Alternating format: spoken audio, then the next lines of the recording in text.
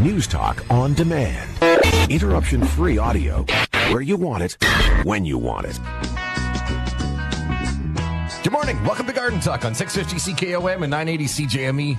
My name is Jay Thomas, and with me, like always, Rick and Jill vanDuyvendyk. Good morning, guys. Good morning. Good morning. Start of the show with Octopus's Garden. That's right. Exactly. Just From the like Beatles? Always. Yep. Minus the Beatles singing it. Yes. Because we're not allowed to do Okay. that. Okay, Jay, go ahead.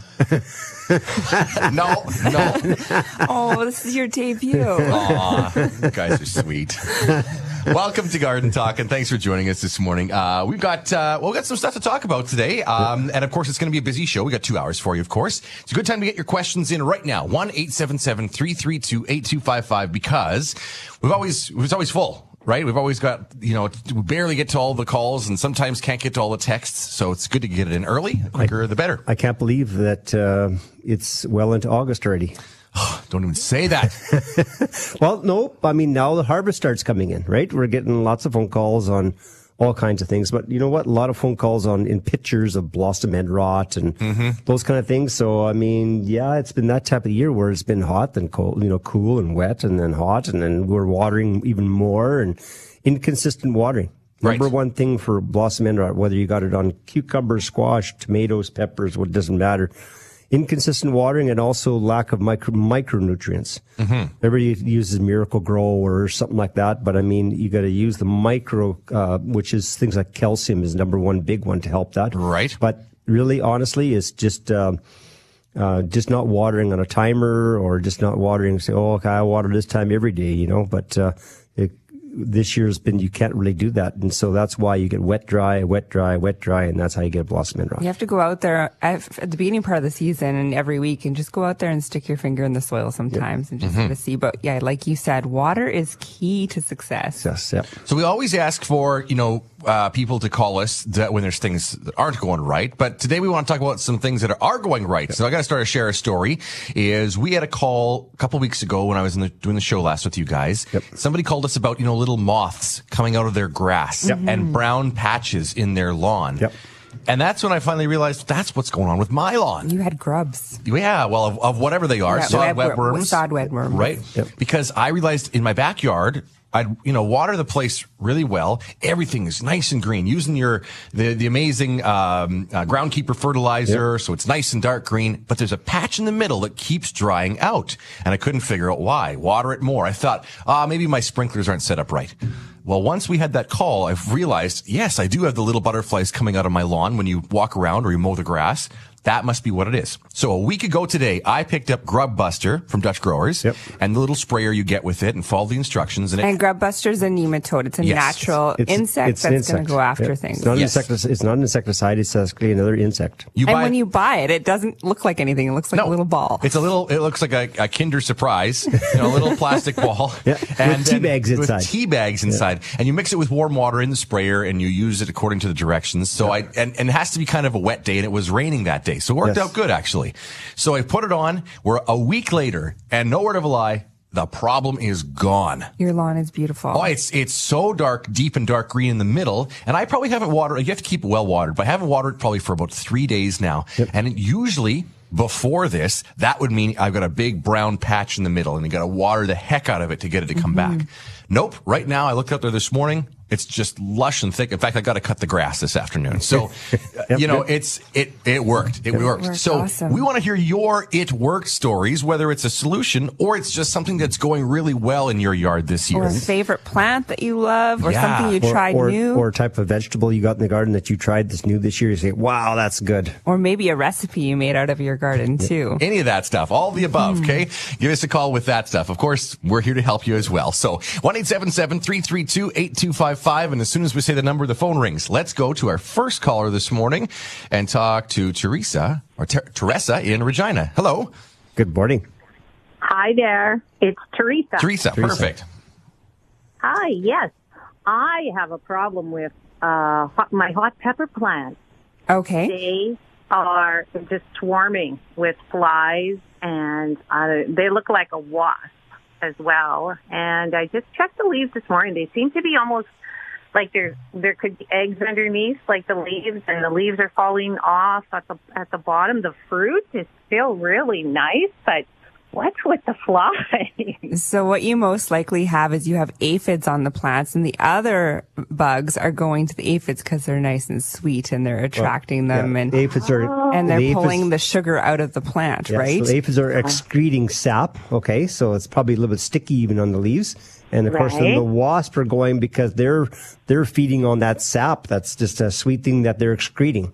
So what you can do is you can use a product called Endol. It's safe to use on your vegetables, or you can use an insecticidal soap, or you can even just use Dawn dish soap too, and make a mixture up, spray it on those pepper plants, and that will get rid of the aphids for you. You can also just take some nice cold water and give them a good wash down with your hose as well too.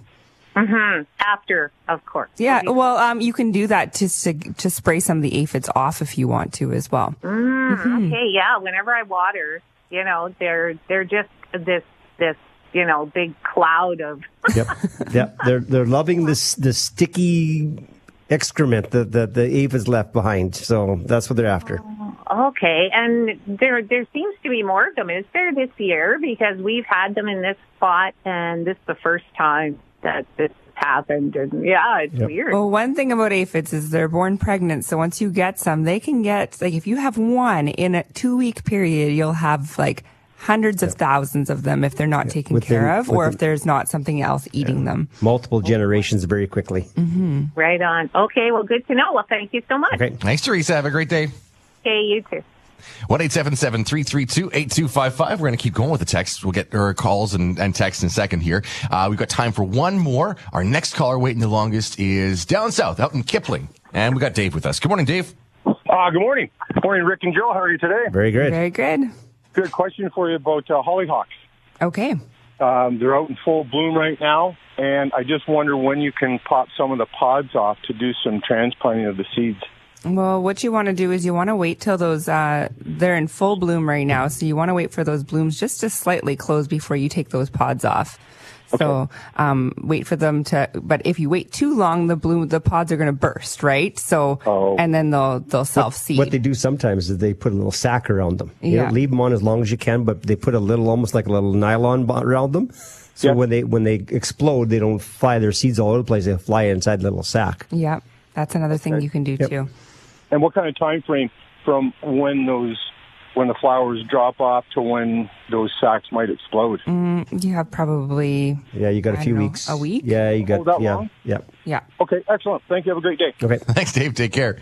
All right, 1-877-332-8255. We're going to get to calls from Pat and Elaine right after this, but it's already time for our first break, so stick around. We're going to get to the text line when we get back, too. More to come. I'm Jay Thomas with Jill and Rick vanDuyvendyk. This is Garden Talk on 980 CJME and 650 CKOM.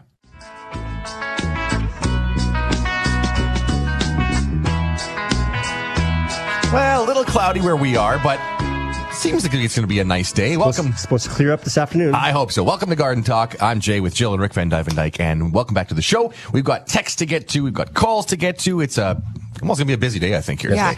Before we do that, Dave was on the line talking about his hollyhocks. I just wanted to mention, Dave, when we're talking about the time to take those off, you want to make sure those pods are dry a little bit before you take them off. So don't take them off, as far as timing goes, don't take them off when they're still looking green and everything. Let them dry a little bit on there first, and then you're ready. That's why when the collectors for the seed, a lot of times they'll cover them.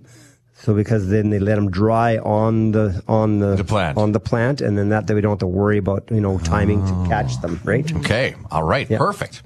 Okay, we've got text, but we've got calls first. So we're gonna go to Saskatoon and talk to Elaine this morning. Good morning, Elaine. Good morning. Hi, you want to talk about some rhubarb? Yes, I do. Okay, I'm having rhubarb pie this afternoon. Oh, sure. I'll be right there. My rhubarb, for the last few years, and it seems to be progressively getting worse, has what it looks like black aphids. I thought they were just sort of black spots, and then I've noticed that they actually crawl. And the ants love to go after them. They're milking them. Like cows. They're milking them like cows. They aren't eating them. They're milking them. Hit on the back of them and they milk them. They don't even kill them. No, they don't want to kill them because that's their production. The aphids are doing the sap production. So the best ants So how do I get rid of them? You need to get rid of the aphids, and you can use insecticidal soap to do that. There's Endol, which has the canola oil and the pyrethrin in it, so you just want to wash your fruit before you eat it. Well, or else you can use Dawn dish soap, or you can use even just an insecticidal soap that doesn't have the pyrethrin in it. But the Endol will take care of it for sure. Yeah. Yeah, and I will usually, like, aphids are everywhere. They're on all of your trees and stuff like that. Even when I walk around outside, I look at my shoulder and you got aphids on your shoulders too. Yep. So you might have to repeat every 10 days for the first little bit just to get them at bay. But Endol will take care of it 100%. Then your ants will go away. Yeah. What about does ambush work? Yeah, ambush works, but you got to watch because with ambush, it's a pyrethrin as well from the chrysanthemum. And you just have to read the label for rhubarb. I just don't remember what it is, but there's so many days before harvest. And most of it's 1 day before harvest. Well, so if I pick it right down, I'm not going to be harvesting it for 2 weeks. Okay, yeah. So if you spray it now, with ambush, you'll be fine. Okay.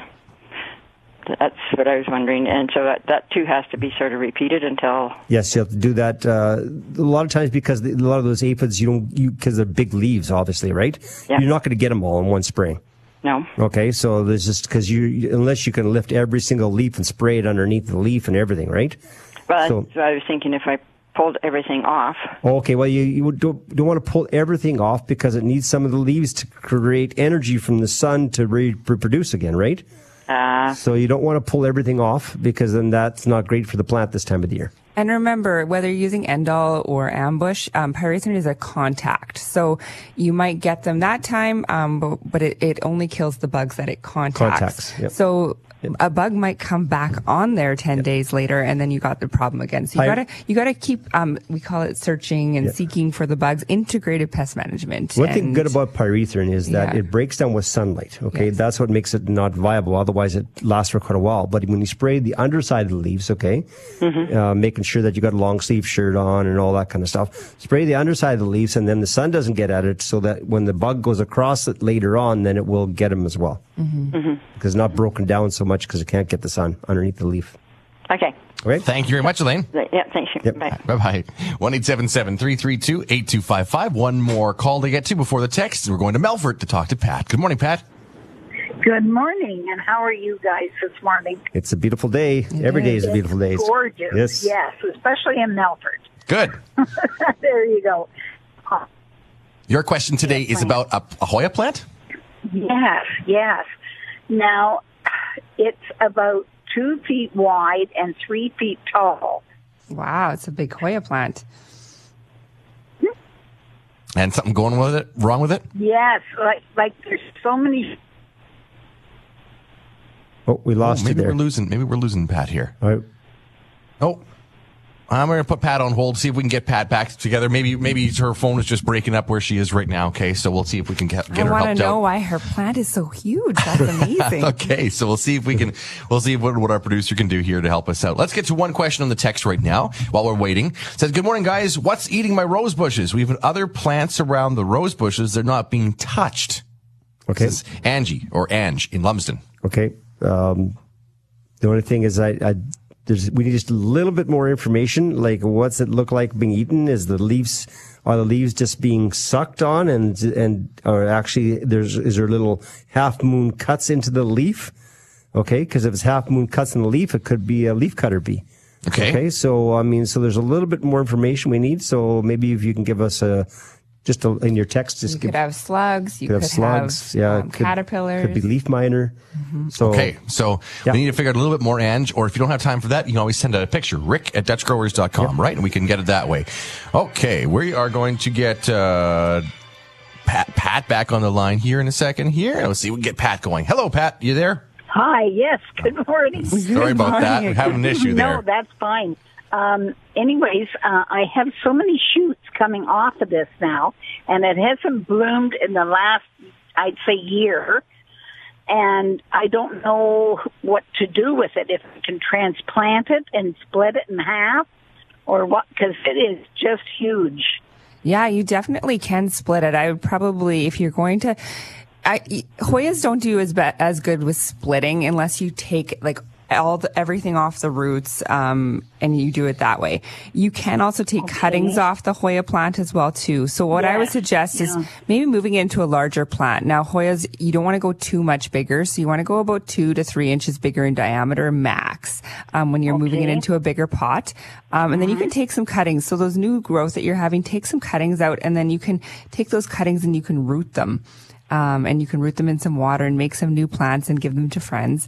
Now, one of the things with Hoyas that I find if you're trying to get them to rebloom, is stressing them. Stress it out. You've been caring for it so much. That's why you got so much new growth, but stress it out a little bit. So transplant it, decrease your watering a little bit, and then go back to it. Put it in a dark area and then put it back out into the light again. Sometimes those changing. And when I'm talking about like put it in a dark area and back out into light again, I mean for like a day or two, not for a long period of time. Yes, it loves the south sunlight. Yeah, just stress it out just a little bit. You don't want to like stress it out to the point that it's like losing its leaves and everything like that. Consistency is key to keep them growing for success. But just stress it out just a little bit for a short period of time, and then do what you're doing again, and you'll probably start seeing some blooms. Thank you very much. You're welcome. Appreciate the call, Pat. Yep. Have a great day. Take care. All right. Bye-bye. Bye-bye. 1-877-332-8255. Okay, let's go back to our text line since we've got some opportunities here. We've got a question from Rob, who's in Elbow. He says, 2 questions. Is it too late to prune maples? No, the perfect time to prune maples right now. Okay. Absolutely, right till basically the end of September. I love to prune them anywhere from about the July the 1st, when the leaves are out, after the leaves are out fully, right up till the end of September. So yeah, now get at her. Maples, birches, and pine trees. Perfect time. Because they're not going to bleed at that point. They won't bleed in the spring, right? Okay. And they won't bleed right now, and they won't bleed in the spring because they'll have time to heal over. Okay. So once you do them in November, then they still could bleed the next spring, right? So that's why now is the perfect timing. So that branch that's been bugging you and hitting on the head every time with the mower, now is the time to take it off. Perfect. His second question is, when you talk about fertilizer and say you give your grass 100 pounds, do you mean 100 pounds of product or nitrogen, 100 pounds of N? 100 pounds of actual N. Actual nitrogen. Yeah. So if you're a farm person knows what that means, 100 pounds of N per acre per year. Acre per year. Yep, okay. Yep. 100 pounds of N per acre per year. So I always take an acre, which is 43 something thousand square feet, right? And I calculate that down with weight and I draw up an area about 2 by 5 feet on the ground. Okay. Okay. And I peg it off, and then I weigh that fertilizer to figure out what's 100 pounds of N per acre. And I spread it out in that 2 by 5 foot area, which is 10 square feet. Yeah. And I look at it and I said, oh, looks like snow. And then I just repeat it. So I don't have to measure, each little thing and then measure my fertilizer. I can visually see that's how much fertilizer I need to put around each tree. Oh, okay. So that's why I just measured it off, weigh it out, put it on there and say, oh, that's how much I need. And away I go, and I sprinkle by hand around the trees. Rob, hope that helps you out. The trees or the grass seed? No, trees. Okay. The trees. Because when he's talking about N, he's talking about how much I put around. Now, don't forget, now it's too late to do that now. Okay, you want to be doing it next spring. Yeah. Because now we don't want to force the trees to grow. And basically, once we get into August here, they're a little bit later this year than normal, but they're going to start in the next week or so. Spruce trees are going to especially spruce trees are going to set their buds for next year. So I don't want to force them to grow anymore. Well, and because the rest of Rob's question was, that's over the course of a year, not every time you give it fertilizer. Yeah, no, right? Actually, I could give it that one time in the spring. Yeah. And then you're done for the season. So it's once. Yep, once. And it lasts the whole year for that. Yep.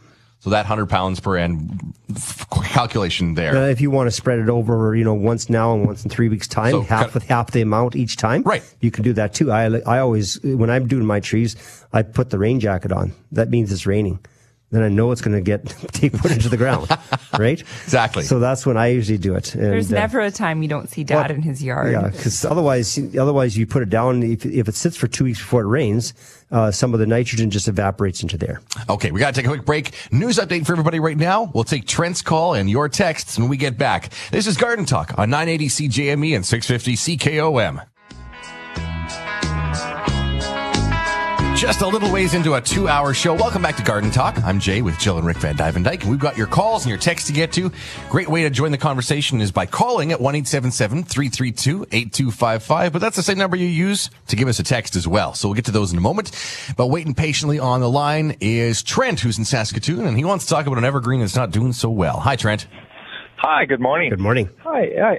In my backyard, I live in a town, and I have an evergreen that's really mature. It's probably about 20 inches or better across the bottom and maybe 60 feet tall, and half of it looks like it's dying, like all the way up one side.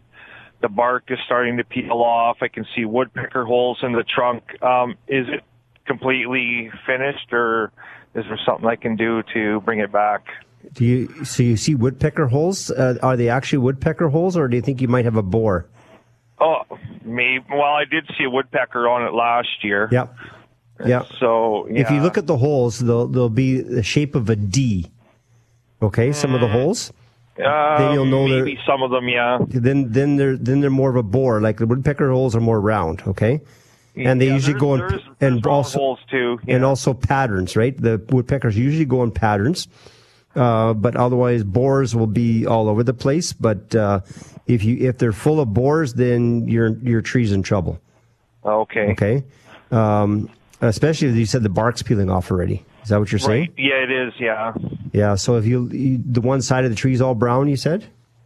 Well, it's not brown yet, but it's not nearly as lush as the other side, and it's pretty much split straight up the middle. Like that, the north side is starting to not be as green as the south side. Did anything happen in the last 2, 3, 4 years? You did some excavating around it, put a garage in or sidewalk in? Yeah. Well, in 2017, we built a house on the lot, and that's about 30 feet from the house. Okay, so it's 30 feet. So that's still you weren't inside 10 feet of cutting any roots. No. Okay. Well, but there was trees near it that we had pulled stumps out. Some that were maples. Yep. And some black poplars, I think they were, that were very big. Yep. Where we couldn't pull those stumps, we ground the stumps off. Yep. But when you're pulling, how close were you when you're pulling? Well, within 20 to 30 feet. Yeah. So, and it's on that same side? No, those big trees were on the south side of it. Okay, no. Side of the trees. No. If you had some root damage, it would have been on the same side that you were losing the tree on. Okay. Okay. Yeah. On that side, there was nothing taken out. Nothing taken out. Yeah. Okay. So it's not from damaged roots, because sometimes that happens on the one side. If you get a main root, right. you'll have problems on that side. So otherwise, if you have an insect, the problem with getting those, if you have a borer in them, let's say I'm just thinking you might have a borer, maybe what you want to do is send some pictures if you can to rick@dutchgrowers.com. Sure. Okay. And then that way I can take a look at it closer, and then we can try to diagnose a little better. Okay. I'll do that. Thanks. Okay. You're welcome. Appreciate it, Trent. Thanks. All right. Yep. Thanks. 1-877-332-8255. Let's go to the text line. Kathy in Battleford says, thank you so much for the Garden Show. I'm grateful for you guys and enjoy your program immensely. Well, that's really nice to say, Kathy. Thanks. I have a canola field across the road from my garden. Earlier this spring, the canola field had flea beetles. Then they came to our garden. Yeah, of course. I sprayed the garden with insecticidal soap. Now our beautiful sunflowers are falling to the ground with gray, white, rotting stalks inside.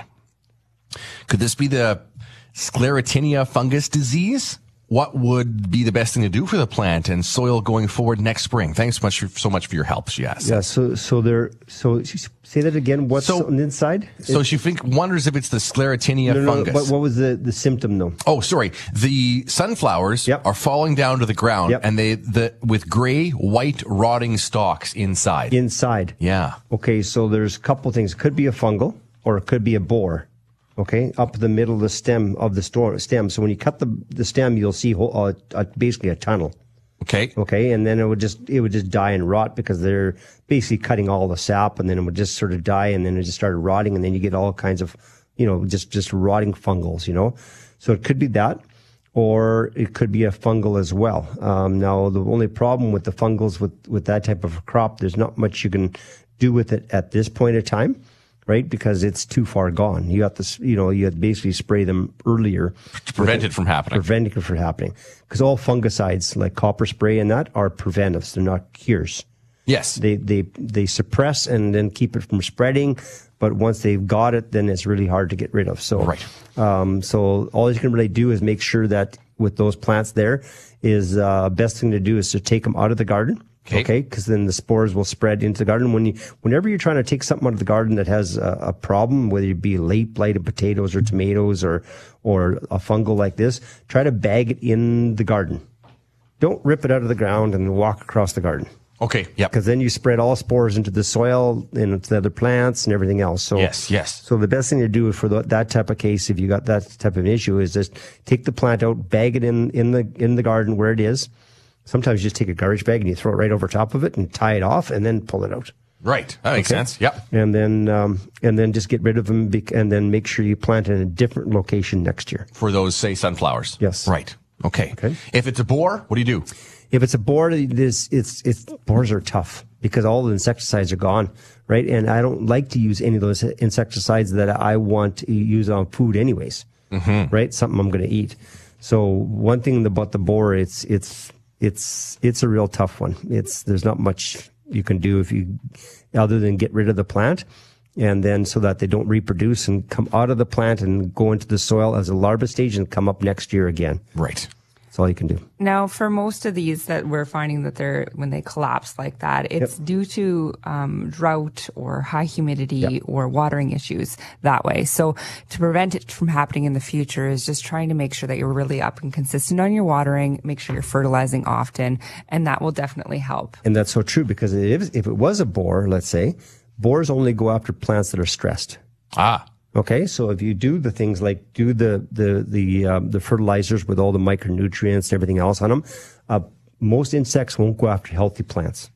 Okay, especially borer. Borer go after stress plants. Okay, there we go. 1-877-332-8255. This is a good text. My tomato plants are over 5 feet tall.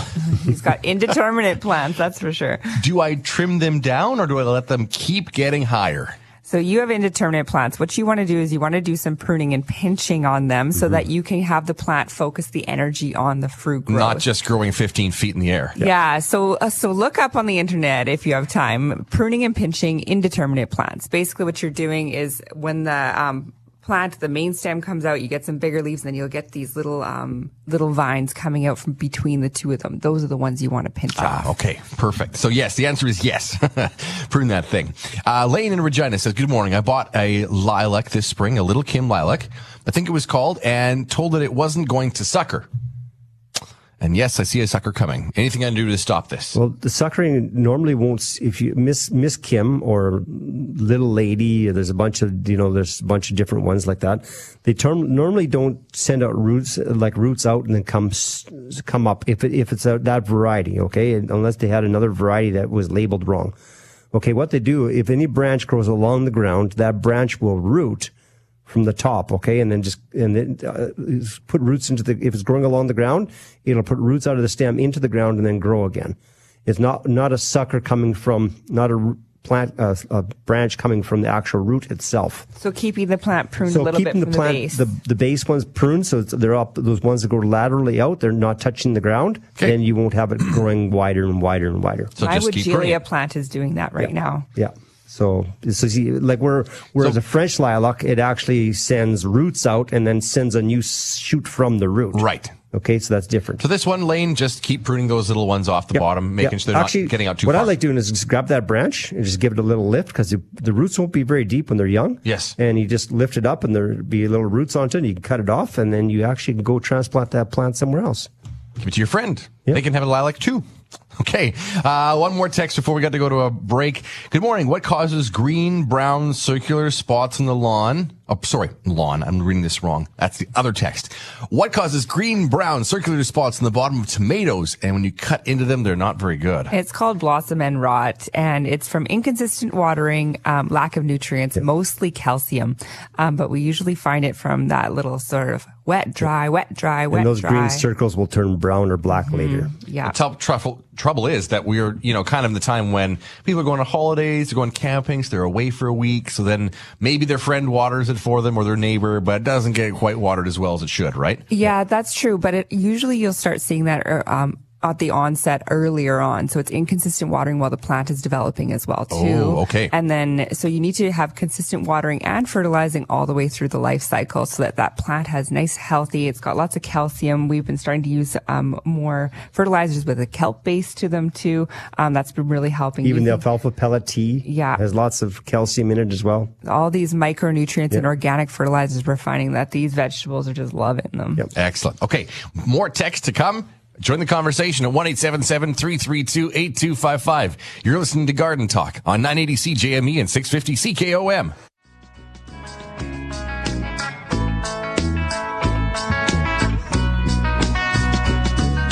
Thanks for joining us. Welcome back to Garden Talk on 980 CJME and 650 CKOM. I'm Jay Thomas. Rick and Jill vanDuyvendyk are here. Of course, we're talking about what's going wrong. We also want to hear if there's something going right with your yard. I know we always talk about things that are, kind of perplexing us, giving you grief with your vegetables or the lawn or the flowers or the shrubs or the trees. If you got something that's going great, we want to hear about it today too. 1-877-332-8255 or on the phone line. You can brag a little bit that way as well. Let's go to the text line right now. We're going to talk about some more questions we've got coming in. This is Carrie from Stockholm. When can I move ferns? And they're in full shade now. Can I move them into a sunny spot? You want to make sure that they're dormant when you're moving them. So you want to wait until the fall when the first frost hits them. The leaves have sort of died back down. Then you can move them then. Or you can sort of mark where they are in the spring. I've seen some people even put like those little windmill things from the dollar store that the kids go into. Yeah. Put them throughout their yard and then they have their plants and then they can move them in the spring if you want to as well. Okay, so spring, late fall kind of thing. Anytime Not right now. When they actually, some of them in some places they would have withered, because some of them don't have in a little bit of sunny areas, and they would have turned brown and withered down. Then you can move them still now. If they've gone dormant, you can definitely move them. Now, can they go to full sun? Like next year? No, they need to be in a shady location. So ferns won't do well in sun. They get scorched. An east location would be fine, and a north location, but putting them on the south and west, they're just going to scorch for you, and you're going to find that they'll maybe be good for the first part of the season, then they'll just go dormant. Unless they're underneath a tree or something else is shading them. Yeah. Right. Okay. At 3:00 in the afternoon, if you put your hand out, you should see a sharp shadow. Otherwise, you shouldn't see a sharp shadow. That's where you should go. Okay. All right. This is another text, 1-877-332-8255. My poppies are done blooming. I want to save the seeds. If I pick off the seed pods, will they ripen, or do I need to leave them on the plant until they're brown and dried up? So similar to the hollyhocks that we were talking about earlier, you want to let them dry on the plant, but it just differs every year of how long that's going to take. So sometimes you can get those little sachet bags. They're sort of like just a sort of a mesh material, and you sort of just put them over the poppy bag and then tie them off. Put beads into them and those kind of things, Yeah, and you just put them on there, and then they can still dry because the air is getting through to them, but you're ready to collect them. Okay. This is from Julian in Melville. Good morning, Rick and company. My potatoes are ruined with Colorado potato beetles. Someone suggested now that they have flower, just cut them down and bag the stalks. Your suggestions are appreciated. You can spray them. You can use Bug X or Ambush, right? On the potato beetle. On the potato beetle, because that won't go translocate down into the plant and that'll kill them. We'll just have to watch if they're still flowering, okay. And some potatoes might be still flowering. Most of them are done that now, but some of them might be flowering. You have to do it at nighttime because you don't want to hit any bees. Okay. Okay. So that's the critical part. So you do it in the evening when the bees have gone to sleep. Otherwise, we had a caller come. The onion. Yes. What he did is he remember what he did? He had a whole whack of them. And instead of just putting a slice of onion in the hole, what he did is he planted an onion plant every second or third. Yeah, he alternated his potato plants with an onion plant. Onion plants. Yeah, I think it was 2 and then 1, something like that. Two potato plants and then one onion. And then another 2 potato plants, and another onion plant. No potato beetles. None, he said. Yes, there was none. And he had I think he said 120 hills. Hills. Yeah, he had a lot. Yeah. So there you go. He had 60 So plant some onions. You don't have to waste an onion cutting it up. Just actually plant an onion. Now you got onions and potatoes. Yeah, they'll both grow together. And pierogi time together. Exactly. Yeah. Yeah. A cow for some sour cream and you are set. Let's go to our next text. This is Julie in Battleford. Couple things she wants to ask. When can I start pruning my cherry trees and haskap bushes? Cherry trees and haskap, you can do some light pruning. Like haskaps are done, right? They're done fruiting now. If you haven't got them, the birds have taken care of them by now. So you can do some haskaps. I mean, they're honeysuckle family.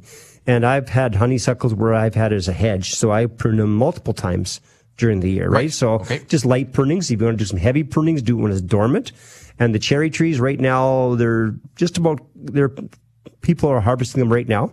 Basically the cherries. So, I mean, you want to wait until after you've done the harvest. You can do some light pruning, or otherwise there again, once the plant is dormant. So basically in end of September, October, probably October, or otherwise the first week in April. Okay. A couple things. The other thing she says is my Chinese lanterns are getting white spots on the leaves. How to deal with that? No, that sounds like it's powdery mildew. So it's caused from just too much humidity in the air, and maybe a little bit of drying out in between, with your plants. So you can spray them with a fungicide is what you want to do, because you want to make sure that it's not going to spread elsewhere. So grab a sulfur spray or a garden fungicide, spray that on, and that will help it prevent it from spreading. With her Chinese lantern plants, she's probably wanting to grow them so that she has some nice, beautiful cuts for the fall season. They're very unique. So make sure that you do that now so that it stops the fungus, because that damage, even when you clear it up, it's going to leave little brown spots on those leaves. Okay. Beets and carrots not getting any product underneath. The tops are about 6 inches tall, and then they're in sandy soil. What's going on? So number one thing is watching the moisture. Okay. Number two is that watching that you don't put too much nutrients in there, because a lot of times you get too much nutrients, you get a whole whack of top growth and no bottom. So on your ground crops, they don't need a ton of nutrients, okay? Like especially nitrogen. So that's one thing to be careful about, don't put a little bit of bone meal when you plant them. But don't put a lot of compost in those areas wherever your ground crops are and that kind of stuff. Okay, perfect.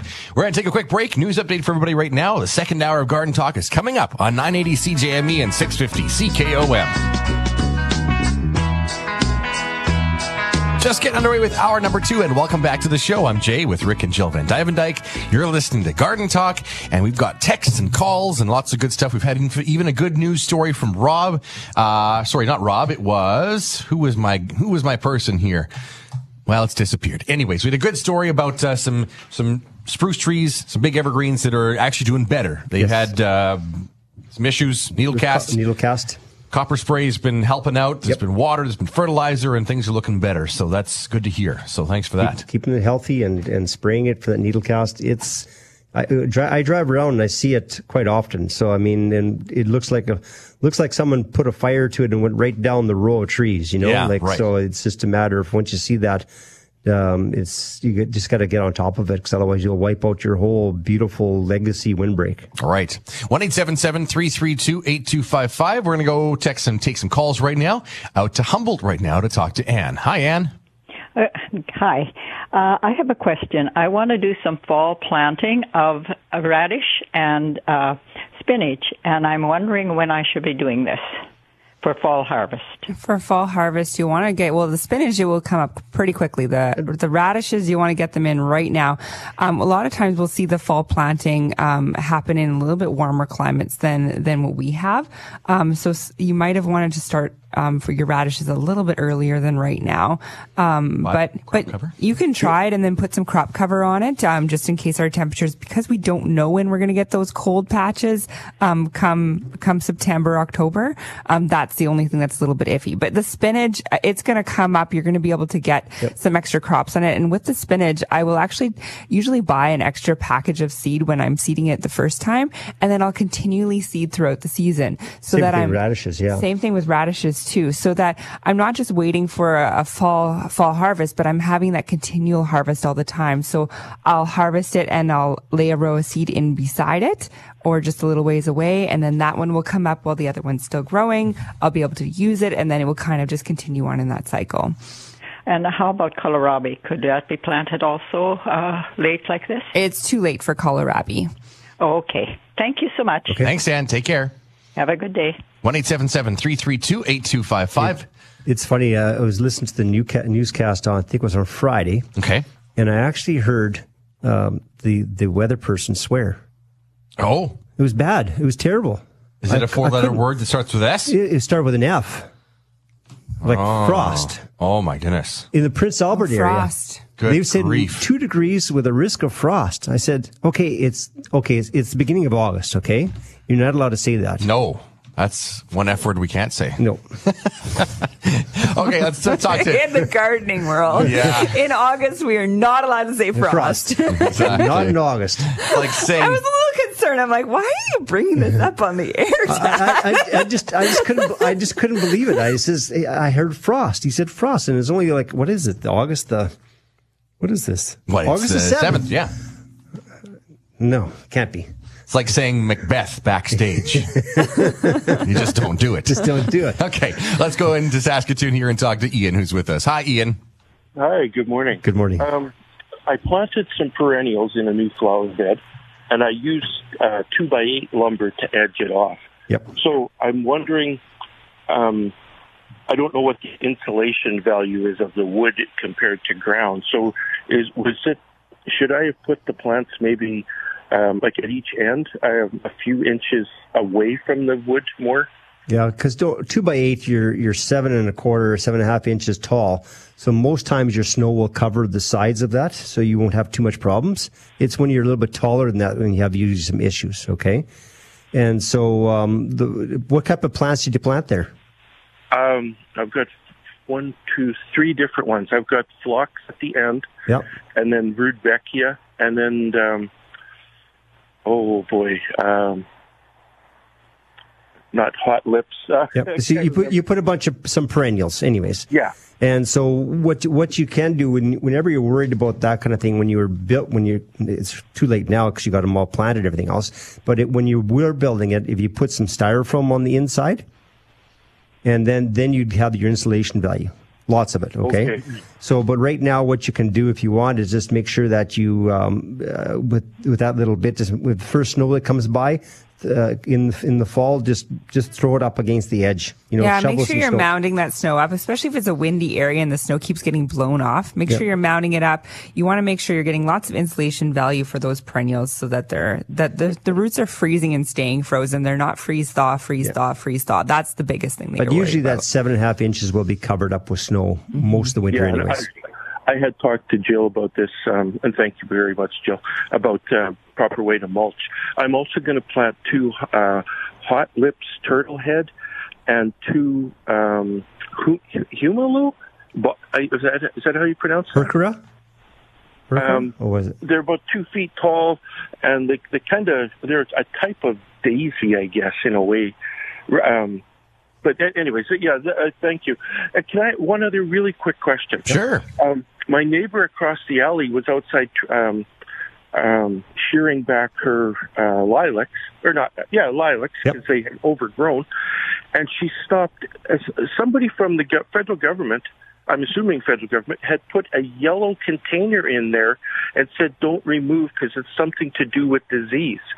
I have no idea what that is, and neither does she. Do you have any idea? Yeah, what they're doing is it's an insect trap. So they're looking for different types of insects that are not supposed to be here, like a gypsy moth or something, emerald ash borer, whatever. They're doing research. So what they're doing is they're doing little traps every once in a while, and they're just looking for insects that are not supposed to be here, that they're just trying to get numbers on to see if there's any around.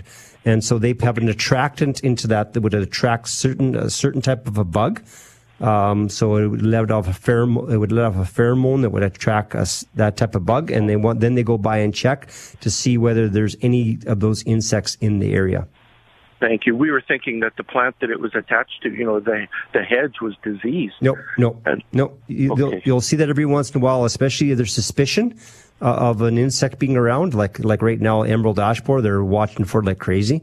So they just want to keep on top of that to make sure that if they do need to do any mitigation toward that, then they can be on top of it rather than behind it. Okay. Thank you very much. Okay. Thanks, Ian. Take care. Bye.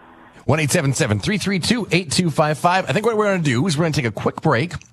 Grant, hang on to your question and hang on the line for us because we'll get to your call as soon as we get back, and we're going to keep going with the texts as well. So stick around. Lots more to come on Garden Talk on 650 CKOM and 980 CJME.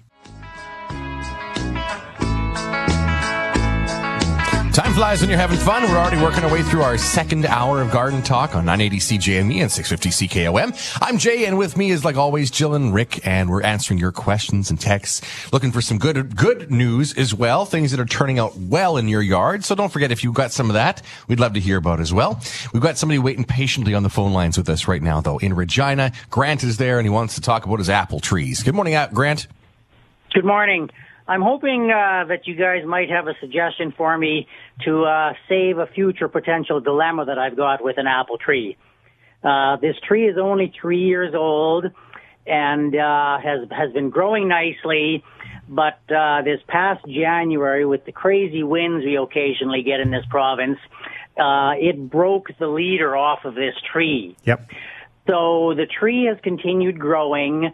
The problem is that I've realized a couple of days ago, looking at an article online about pruning, keeping your trees trimmed, the problem in this case, and in fact I can already see it, the main branch, the Y, I guess if you want to call it that branches off from what the leader was, that of course now has all the apples on it, it's weighing heavily. Yep. And according to this article, a person doesn't want that scenario because at some point you've just got a tree that's going to split down the middle. Yep. So what do you suggest I do? Should I cut that Y back half or where? Yeah, at least or a third. 1/3. Sorry? 1/3. By a third? Yep. And that should then force the leader to reestablish itself? You need to go, branches will head more upwards then. From that point, rather than keep going up, rather than going out. Now you have to keep pruning it because they'll still want to put new ones out to the side, right? Right. And then, of course. and so what you can do right now to make sure you don't have it is you can just thin the apples, okay?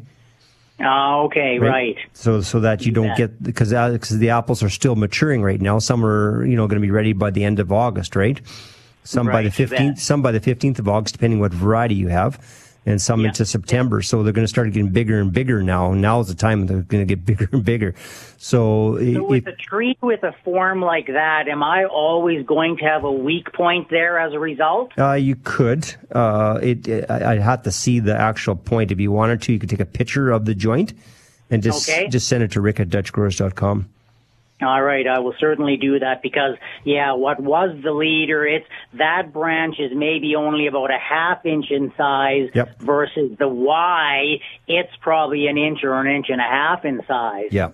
So let's take a look at it, and then I can tell you what that looks like, and then even send me a couple of pictures from some different directions too. Okay. Okay, I will absolutely do that. Okay. Thanks for your call, Grant. Really glad you guys are doing the 2-hour thing. Oh, awesome. Good. All right, Have take a great care. Weekend. You too. Take care. Bye-bye. 1-877-332-8255. I was thinking as well, the other thing you can do when you're stuck with a Y that you're worried is going to crack in half is always, we talked about before, putting some threaded rod through it, right? Making sure it's not going to pull itself in half. But the problem with that, if it's already done a crack, then every time it rains, the water's going to go down into that crack and eventually rot it out anyways. Yes, right? Right. So it will be an issue. Gotcha. So the best thing to do is as a tree grows, just watch for those Ys and take them off when they're young. And just have one rather than two, and then you won't have that Y. Gotcha. It'll heal over, and then you won't have that Y. Jordan in Langham has sent us a text. I think we've answered this once already, but it's good to talk about it again. Says, I've got potato bugs the last 3 years, wondering if there's something I can do in the fall or the spring to remedy this. Well, we found from one of our callers that what they had success is they planted a onion plant every 2 plants. Two or three plants, right? That's what you said. 2 or 3 plants. 2 potato plants, 1 onion plant. And we also had another caller saying that they actually cut up pieces of onions and put them in the same hole as the potato. So that worked as well too for them. And another one where he sent me an email. He used a certain product, and I looked at what the product was, and it's just pyrethrum. So even he just sprays ambush. Mm-hmm. You just got to remember, and he was able to control them easy that way because it affects their nervous system. Yep. You just can't spray when the bees are around. Mm-hmm. Right. Okay. So you have to spray in the evening. Very late evening. The beetles are still around, so spray in the evening when the And those are a contact spray. So if you have it sitting on the plant and then it walks through it later, that's fine. But if as soon as it's evaporated, it's not going to affect them at all. Right. Okay. Joan in Saskatoon says, good morning. I've got a 7-year-old red rocket maple in a perennial bed that gets pretty much full sun. The leaves are starting out green in the spring and then gradually turn yellow. If it gets really hot, they scorch. Most stay in the tree, but it does lose some. I bought aluminum sulfate last year, but I don't think I'm using it correctly. How much and how often? How late and early in the season do I use it? Will that affect other plants around the tree? Okay, so aluminum sulfate, basically what you start to do is you want to get the pH around 6.5 to 7 with the rocket maple, okay? That's where it'll do the best. But number one thing is that in the heat of the sun, it's not getting enough moisture. So it's too dry. Okay. That's why you're scorching. Yes. And so, but you want to be careful because once you start getting to the end of August, if you don't slow down in the watering, the plant will want to keep growing. Okay. That happened to me with my maple in my backyard. Remember, we lost it eventually after 3 years. Yeah. Because it'll want to keep growing and then it doesn't shut down. So it doesn't turn red. It stays green. And it has to turn red or it has to turn, whatever the maple is turned yellow or whatever. Otherwise you'll get some winter damage on it. Okay. So that's the key. But during this hot summertime, like this next few days are going to be in the 30s. Right. You just want to make sure you give it just a little bit extra water so that it has enough uptake. Cause they just grow so quickly and they have such big leaves that if they don't have the moisture there, and you need to poke down like with a piece of rebar, like 12 inches down. It's just not, watering your grass is not doing the trick. Right. Okay. And she said she had it amongst some other plants, right? Yep. So just making sure that she does some deep water. So she may want to get a root feeder. Okay. That gets down past her other perennials or shrubs. They might suck it all up before that tree really gets a lot of it, right? Yes. So that just watching the moisture down a little bit deeper. Okay. Ronnie from Saskatoon says, good morning. I've got a Virginia creeper on a trellis whose leaves have a tinge of white on them. Again, probably a mildew that we're seeing there if they have a touch of white on them. Unless you've been spraying or they have hard water or something like that, then you'll see that too. Or watch for if you have whitefly or leaf hoppers. They also suck on the leaves and then leave just basically a white speckles on the soil. It's hard to say what they're saying the white is. Yeah, so have a quicker look at it. If it looks like it's almost like a white powder, like spores, then that would be a powdery mildew. You use a garden fungicide to clean that up or a sulfur spray. If it is more of a bug, like a spider mite, then you can use an Endol or an ambush and that will clean that up that way. Okay. All right. This is from Tracy in Saskatoon. Good morning. Love the show. Best opinion to get rid of lily beetles. Will ambush work? Yep. Ambush would work. Ambush will work, but it will also harm your blossoms. You don't want to hit you just hit the leaves because the lilies beetles are after the leaves. Right. So just make sure you're spraying have it in a spritzer bottle because you want to get the bottom side of the leaves. Also, what you can do is actually just lift up the leaf. You'll see a little row of orange eggs.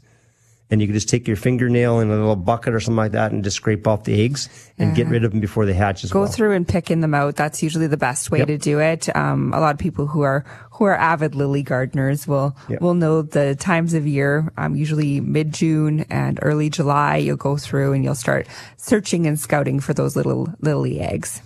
Her second question is, wonder why my yard is covered in spider webs. I sprayed with ambush once and they're back again 1 week later. Yeah, because ambush is a contact, remember? Right. So then these spiders just reproduce like crazy. Once the spider sac opens up, there's just hundreds of these little spiders. Now, one thing good is it's large spider webs. Those actually aren't harming your plants. They're actually controlling other insects in your yard. So those aren't necessarily a bad thing. It's just not the nicest thing to be sitting in a yard full of big spider webs all the time, especially when you're entertaining. Or on our acres, my house is the eaves and all that just covered with spider webs, and we've had a horrendous amount of fish flies. I'm getting gross. Like my house is just covered. You can't even get in the door. Fish fly. I'm getting mosquitoes everywhere in my place. Yeah. So a lot of people, what they're doing now is they're actually setting up bat houses. To catch some of the mosquitoes and some of the other flies too. So we're attracting bats and to our houses. Also, fish flies and mosquitoes don't like garlic, so you can spray the garlic around. Right. Yes. Yeah. So it's if you can stand the bats, you're okay. Yeah. It's if you'd rather have the mosquitoes rather than the bats, then that's your choice. And I just read a little article that there's a disease going around with bats in Saskatchewan, just entered Saskatchewan just this year, I guess. It's called whiteface, and it's a disease that's killing off some of the bats. So that's not good either, because they eat a lot of insects, a lot of mosquitoes. Turning into vampires, maybe. Yeah. Oh my goodness. Okay. I'm just getting silly. Sorry. All right, let's keep going with the text line here. Where did we leave off? There's a whole bunch here that have come in. So let me go back to where we were here. Sarah is in Craven.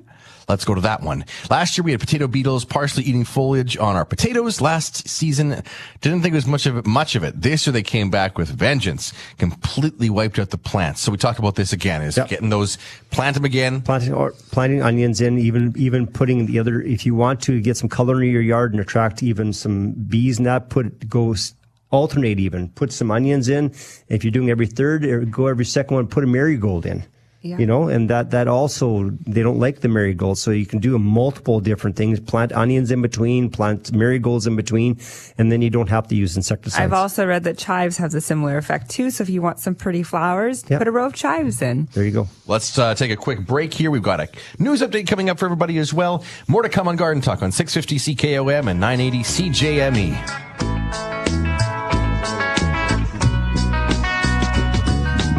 Here we are, and Garden Talk is flying by already. Can't believe it. Half an hour left in the show.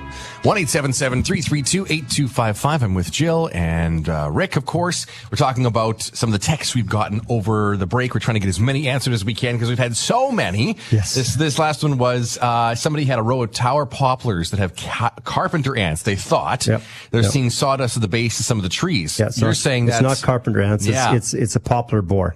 So what will happen with them, and it's really hard to get rid of them, but you have to get the concentrated Dr. Doom. It's in a tall brown can, and it has a little red tube on it, just like a WD-40 can. And then you spray that into the holes, and you got to do that about every 7 to 10 days. Spray into those holes, and then hopefully you can get them from moving around. But they're really hard, and it normally is the end of the tree when they get inside. It's kind of the last line of defense right now. So the big thing is the other trees around it, keeping them healthy, keeping them fertilized, keeping them watered. Right. Because the boar, like I talked about earlier in the show, is the boars only go after trees that are stressed. I talked to 3 different people this week about this issue, so it is something that we're seeing. We're seeing Swedish aspen, tower poplars, they're going to get it bad, so just making sure that you keep on top of it, and as soon as you see that sawdust in the bottom, find they're shaped like a D, the hole, and make sure you spray that. Put that little straw inside the hole and spray a bunch inside the hole. Okay, sounds good. This is Diane in Saskatoon. Something I've been wondering about: is it okay to water all my house plants with tap water, or should I use distilled water? Thank you. Love your show. You can water them with the tap water. We do have chlorine in our water here in Saskatoon and in other areas. They do add some things in. Sometimes you'll get a little bit of brown tipping, but research has shown that the amount of chlorine is not enough to do severe damage to your plant at all. You can let the water sit overnight, let the chlorine evaporate out, or you can use distilled water, or even rainwater is great too. But it's not enough chlorine to really harm. It's funny how we always want a perfect plant, and if you go down to Florida, I'll see all these tropical plants out in people's gardens or in native or whatever they are. They all have brown leaves, brown tips, brown everything, right? And it's just a part of nature. That's just how it is. I mean, it's whatever's in the soil, the water, everything else. But if you want a perfectly green one, buy a plastic one, is what you're saying? Just about. Well, they never go brown. Just like us as humans, do we ever not get a blemish on ourselves? We might be doing everything perfect, and we're still going to get a blemish. Do you know what I mean? So it's not the death of the plant. One thing I do, I use water, like bottled water, not little bottles, the big, Culligan jug type things. And where I live, there's a Canadian Tire there, and they have filtered that bottled water. You can get them refilled, and there's even ones you can add minerals to it. So there's a choice. There's added minerals going into that water, but it's had that stuff filtered out. That's a good point, Jay, because you just said now you can add minerals back in, because once you do reverse osmosis, the filter, it takes everything out. Okay? Including the chlorine. It takes the contaminants out, but it takes all the minerals out as well. Right. And so you do need to fertilize with an organic type of fertilizer, not just a Miracle Grow with nitrogen, phosphorus, potassium. You have to add in all those other micronutrients which are normally in your tap water, Yes. okay, that aren't taken out. Exactly. When I go into somebody's home, and the difference between someone who maybe just has a few plants and doesn't fertilize, and to walk into somebody's home when they've got a regular fertilizing routine and be like, oh, you're amazing at taking care of your plants. And they're like, I just fertilize and water. So just adding that little bit of fertilizer on a regular basis to your house plant, that is key to success. You will be guaranteed to have a green thumb. If I'm honest, our watering happens like once every 3 weeks for our indoor houseplants. Most of them are succulents. Some of them are tropical. And they just get fertilized every time. Yeah, fertilize every time I'm serious. you water. Every time. Yep. I do the same And thing. it's great. Yeah. Some of them are, there's the odd cactus that looks a little funny because it's growing like, woo, straight up. But yeah, it just works. Okay. Lindsay in Saskatoon says, I got a peony with powdery mildew. They're planted near an air conditioner. Can I move them now? Will they recover and come back next year? No, it's too With hot. the peonies, you want to make sure you only move peonies when they are dormant. So doing it in the late fall or else early spring is the best time to move a peony. The other thing too is when you're moving a peony, especially in the spring, they sometimes will have shot up their sort of bloom spike on them. And if you knock that off, the chance of them blooming that year when you move them is slim. So you might have a break in your bloom time as well. Okay. This is Darcy, North Battleford, on the text line. I have some natural Saskatchewan prairie lilies. That's cool. Yep. And some other flowers that are fairly overgrown. I'd like to move them to clean the area up and redo it back to a controlled flower bed. Yep. When's the best time to transplant them? You can transplant them anytime after the lilies of, the lilies right now, most lilies are just finishing their flowering. Yes. Okay. And then the leaves are still green. Wait till those leaves turn brown. Oh, okay. Once the leaves turn brown, then you can either move them now or otherwise you mark the spots and you move them later on. But a lot of times the top browns right out and falls off and you don't even know where the bulb is anymore, right? If it's the natural prairie lily that he's got, for some reason he's got the natural one, they are a hard one to move because they don't necessarily have that big bulb underneath them. They are sometimes spread by seed as well too. So, but they will have a type of a root or something like that. So just once the top browns off, once the leaves brown off, then you can move it. Okay. 1-877-332-8255. We're going to go to, where is it from? Let's see. The next one we've got, I just got to scroll through here. Rick and Jill, red ant problem on my acreage. In the garden, lawn, house, they're everywhere.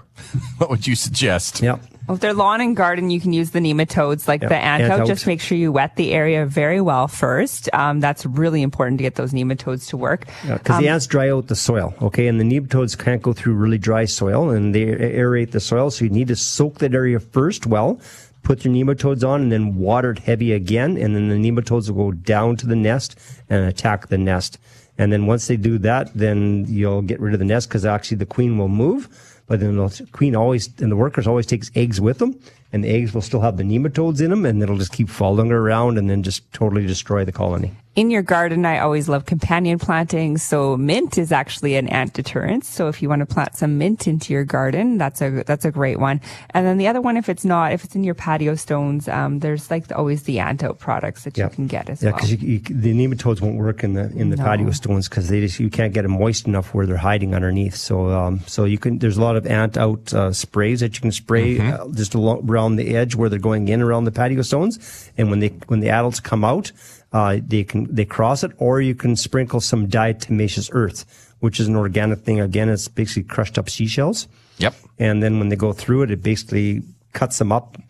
Death of 1,000 cuts dehydrates them, and then they die. Okay. Barb is in Jackfish Lake. Says, I planted 2 fern leaf peonies. One hasn't grown much, but it looks okay. The other one, the top has died. The root bulb looks all right. Will it still grow? Anything I can do to save it? With the fern leaf peonies, one thing to be careful with is sometimes the first couple of years, they'll go dormant. And so if the root's still good, hold off on giving up on that peony. It's probably just gone dormant for that year. Just sort of trim it back a little bit, and the next year it's probably going to be nice and beautiful for you. So watch that with your fern leaf peonies. Every once in a while you do get a dormant year from them, and they don't look so nice that year, but they're just taking a break so they can be a lot better for you in the future years. Okay.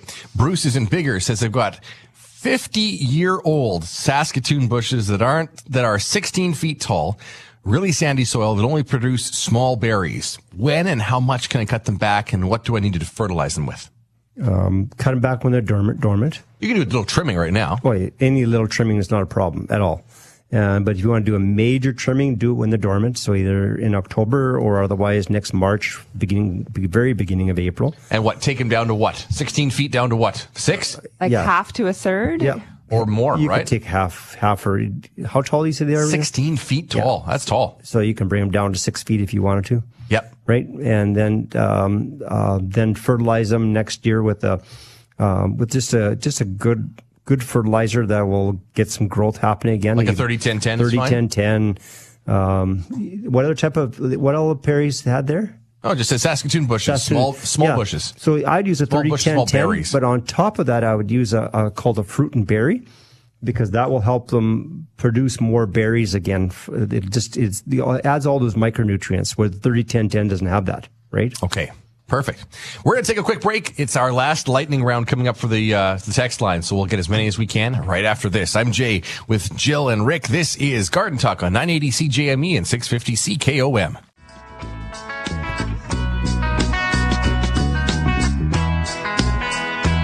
Here we go. It's the lightning round on 650 CKOM and 980 CJME. It is Garden Talk. I'm Jay with Jill and Rick, and we're going to get through what we've got left here, but we got a call first. So we're going to go to that first, then the texts. Out to Prince Albert right now to talk to Joe. Hi there, Joe. Hi, guys. How you doing? A couple of quick questions. I've got a bunch of Roma tomatoes growing, and I think I planted them too close together. They're kind of intertwined, and some are on the ground. The fruit is on the ground. Yep. Wanted to know if I'm able to pick that fruit that's laying on the ground and ripen it in a box or something. You definitely can. If it's completely green and there's like no sign, it might be a little bit too early for it, but you can definitely pick them early and let them ripen that way. Another thing that you can do too is you can even just put some stakes, or even put some stakes and then some string attached to it, and then tie them up to that so that it gets them off the ground as well too. Okay, but laying on the ground or leaving them, I'm probably going to encourage some sort of rot. Yeah, exactly. Some people will even take pieces of cardboard and stick it underneath them so they're not sitting right on the ground, and that will help as well. Oh, great. Okay. Okay. Lastly, I have a gravel area in my backyard that I'm trying to do some weed control. I've tried Roundup. I've tried vinegar and water with a little dish soap. Seems to work for a short time, but they seem to regrow again. And if there's any solution. There's no solution that's permanent. That's the problem. So all you can do is keep on top of it, because new weed seeds will just grow up in that area, right? So, but Roundup will take care of the aggressive weeds that'll have perennial weeds like a thistle and quackgrass and all that kind of stuff. Yep. The vinegar will take care of any annuals, but remember, vinegar doesn't kill the weed seeds. What you could do if you wanted to is you could spread some corn gluten over that area as well. Okay. And corn gluten will stop the new weed seeds. It won't stop the mature plants from regrowing, but it'll stop any weed seeds from germinating. Okay. Break the cycle a little bit. It'll break the cycle from any seeds. Do not use corn gluten in your vegetable garden. No, can't be a place we're going to grow vegetables, but anywhere else you can put corn gluten. In the lawn, in the shrub bed, on the driveway, whatever, on the gravel area, whatever. But it works to stop you have to go by direction. Don't make it go a long ways. You actually go heavier than what it says on the bag. Yes. And then you'll stop the weeds from germinating. Okay. Now, I noticed there's two kinds of corn gluten the last time I went looking for it, one with nitrogen and one without. Yeah, it doesn't matter. Okay. You probably, for that area, I'd use one without. Okay. I think people are using the one with the nitrogen more for fertilizing their lawn. For fertilizing their lawn as well at the same time. Right. And stopping weeds. You said not in a vegetable garden, but using corn gluten. Nope. But what about in a flower garden? Not a problem. As long as you're not going to seeding anything, because it will make those seeds not work. Right. Okay. Thanks a lot, you guys. Have a great weekend. You too, Joe. Thanks. Take care. 1-877-332-8255. Good morning, gang. We have what appears to be an outbreak of creeping Jenny in my grass. Any specific actions I can do to get rid of it? This is Chip, who's in Regina. Called Weed Be Gone. It's Weed Be Gone, and it has an iron in it. Okay. It's not 2,4-D, but an iron in it. It works very well for getting that Creeping Charlie. A spray? A spray, but also using corn gluten, because Creeping Charlie has a zillion seeds. Creeping Charlie or Creeping Jenny? This is Creeping Jenny. Creeping Charlie. Creeping Jenny would not be invasive like that. Yeah. Oh, okay. So that's the different. That's what it is then. Yeah. That's what you're saying. But Creeping Charlie has a zillion seeds to it, and so the in the grass, and then that will stop them from germinating. Right. So that's why the corn gluten will work for that. Yeah. Okay. Where are we going to here? Another text. That is from Cody in Saskatoon for Garden Talk. Couple questions. My root vegetables did not do well this year. Radishes mostly, but carrots and beets haven't really been great either. Is it because of too much moisture? Yeah, well, the moisture and too much nutrients and causing a lot of top growth. We heard that about three times during the show this last 2 hours, I think. Yeah, I think we had a lot of moisture really at the early onset with all that rain that we had. And then what people would probably just kept fertilizing. With those root crops, you don't need as much fertilizer for those guys. And you really have to watch how much compost you put into your garden at the early part of the season. Especially for the root crops. For the root crops. The top stuff is fine, like corn. That's why you're getting all that huge top growth, is because you have so much nutrients there. Yep. This is his second question is, how do I successfully grow a window-side herb garden in the winter? It gets really cold by the windows. And there are herb gardens you can buy that would just sit next to a window, but there's ones that have built-in grow lights. Yeah, Aero gardens and that kind of stuff. Yeah, right. So that you can move away from the window if he has a really cold window. Maybe it's not a triple glazed window or something like that. But grow lights are key to success with a winter garden and making sure that you have a regular fertilizing routine. Those two things combined you'll have success all the time. Or set it by a window, but have a little table rather than sitting right on the windowsill, just a few more inches away. Yeah. And then you'll be fine. Right, some more space. You can get LED lights that will mount even underneath your countertop too, or underneath your cupboard. So if you wanted to grow them that way in your kitchen, you could do that too. I got a set as well that just kind of screw onto the side of a table, and they've got 3 different arms with those LED bulbs. Yep. We use them to kind of keep some plants alive in a room that faces north. We want plants there, but there's not enough sunlight. Exactly. And so in the winter, it kind of helps that too. So there's a whole bunch of ways you can put LED grow lights there now. Yeah. It's not nearly as big and bulky as it used to be, right? Because they're just LED bulbs now. Exactly. That's the key. Okay. This is from Barry, who's in Kindersley. We got a couple minutes left. Good morning. What time of year is the best time to transplant raspberries? What kind of conditions do they do best in? Okay. Either the late fall, once the leaves start turning color, like the raspberries, as long as they turn color, you can move them, or otherwise in the first week of April is actually the best time. Okay. It won't be the first week of April. It'll be about the 15th of April because the frost is still in the ground the first. Okay. All right. We talked about a peony with powdery mildew near an air conditioner. So we talked about spraying it. Spray it before it's moved, though? Yeah. Well, you can spray it before it's moved, but basically what you're doing is you're spraying to get rid of those fungus spores on it. So you don't want to be moving those spores around. So that's very important. Okay. Near Grandora, Lorna says, after amending soil with years of old manure in their garden, potatoes and all tops. Yeah, all tops. Right. Same thing with tomatoes. No fruit, no potatoes underneath.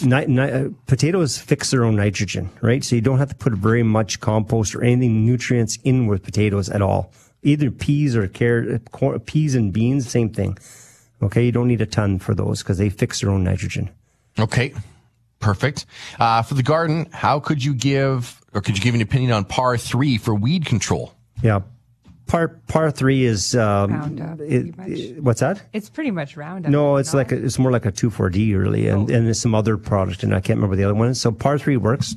They use it mostly in golf courses and that kind of stuff for bigger areas. Could you use it in the garden? Yeah. Not in the garden. No. No, because you'll take out everything else. Yeah. So if it's not available in stores, you can only get that. Well, you can get it at some places. I think you can get it early and that kind of stuff. But if you go with it in the garden, you have to basically just spray just a little mist and right with the little mister bottle right close to the weed. Okay.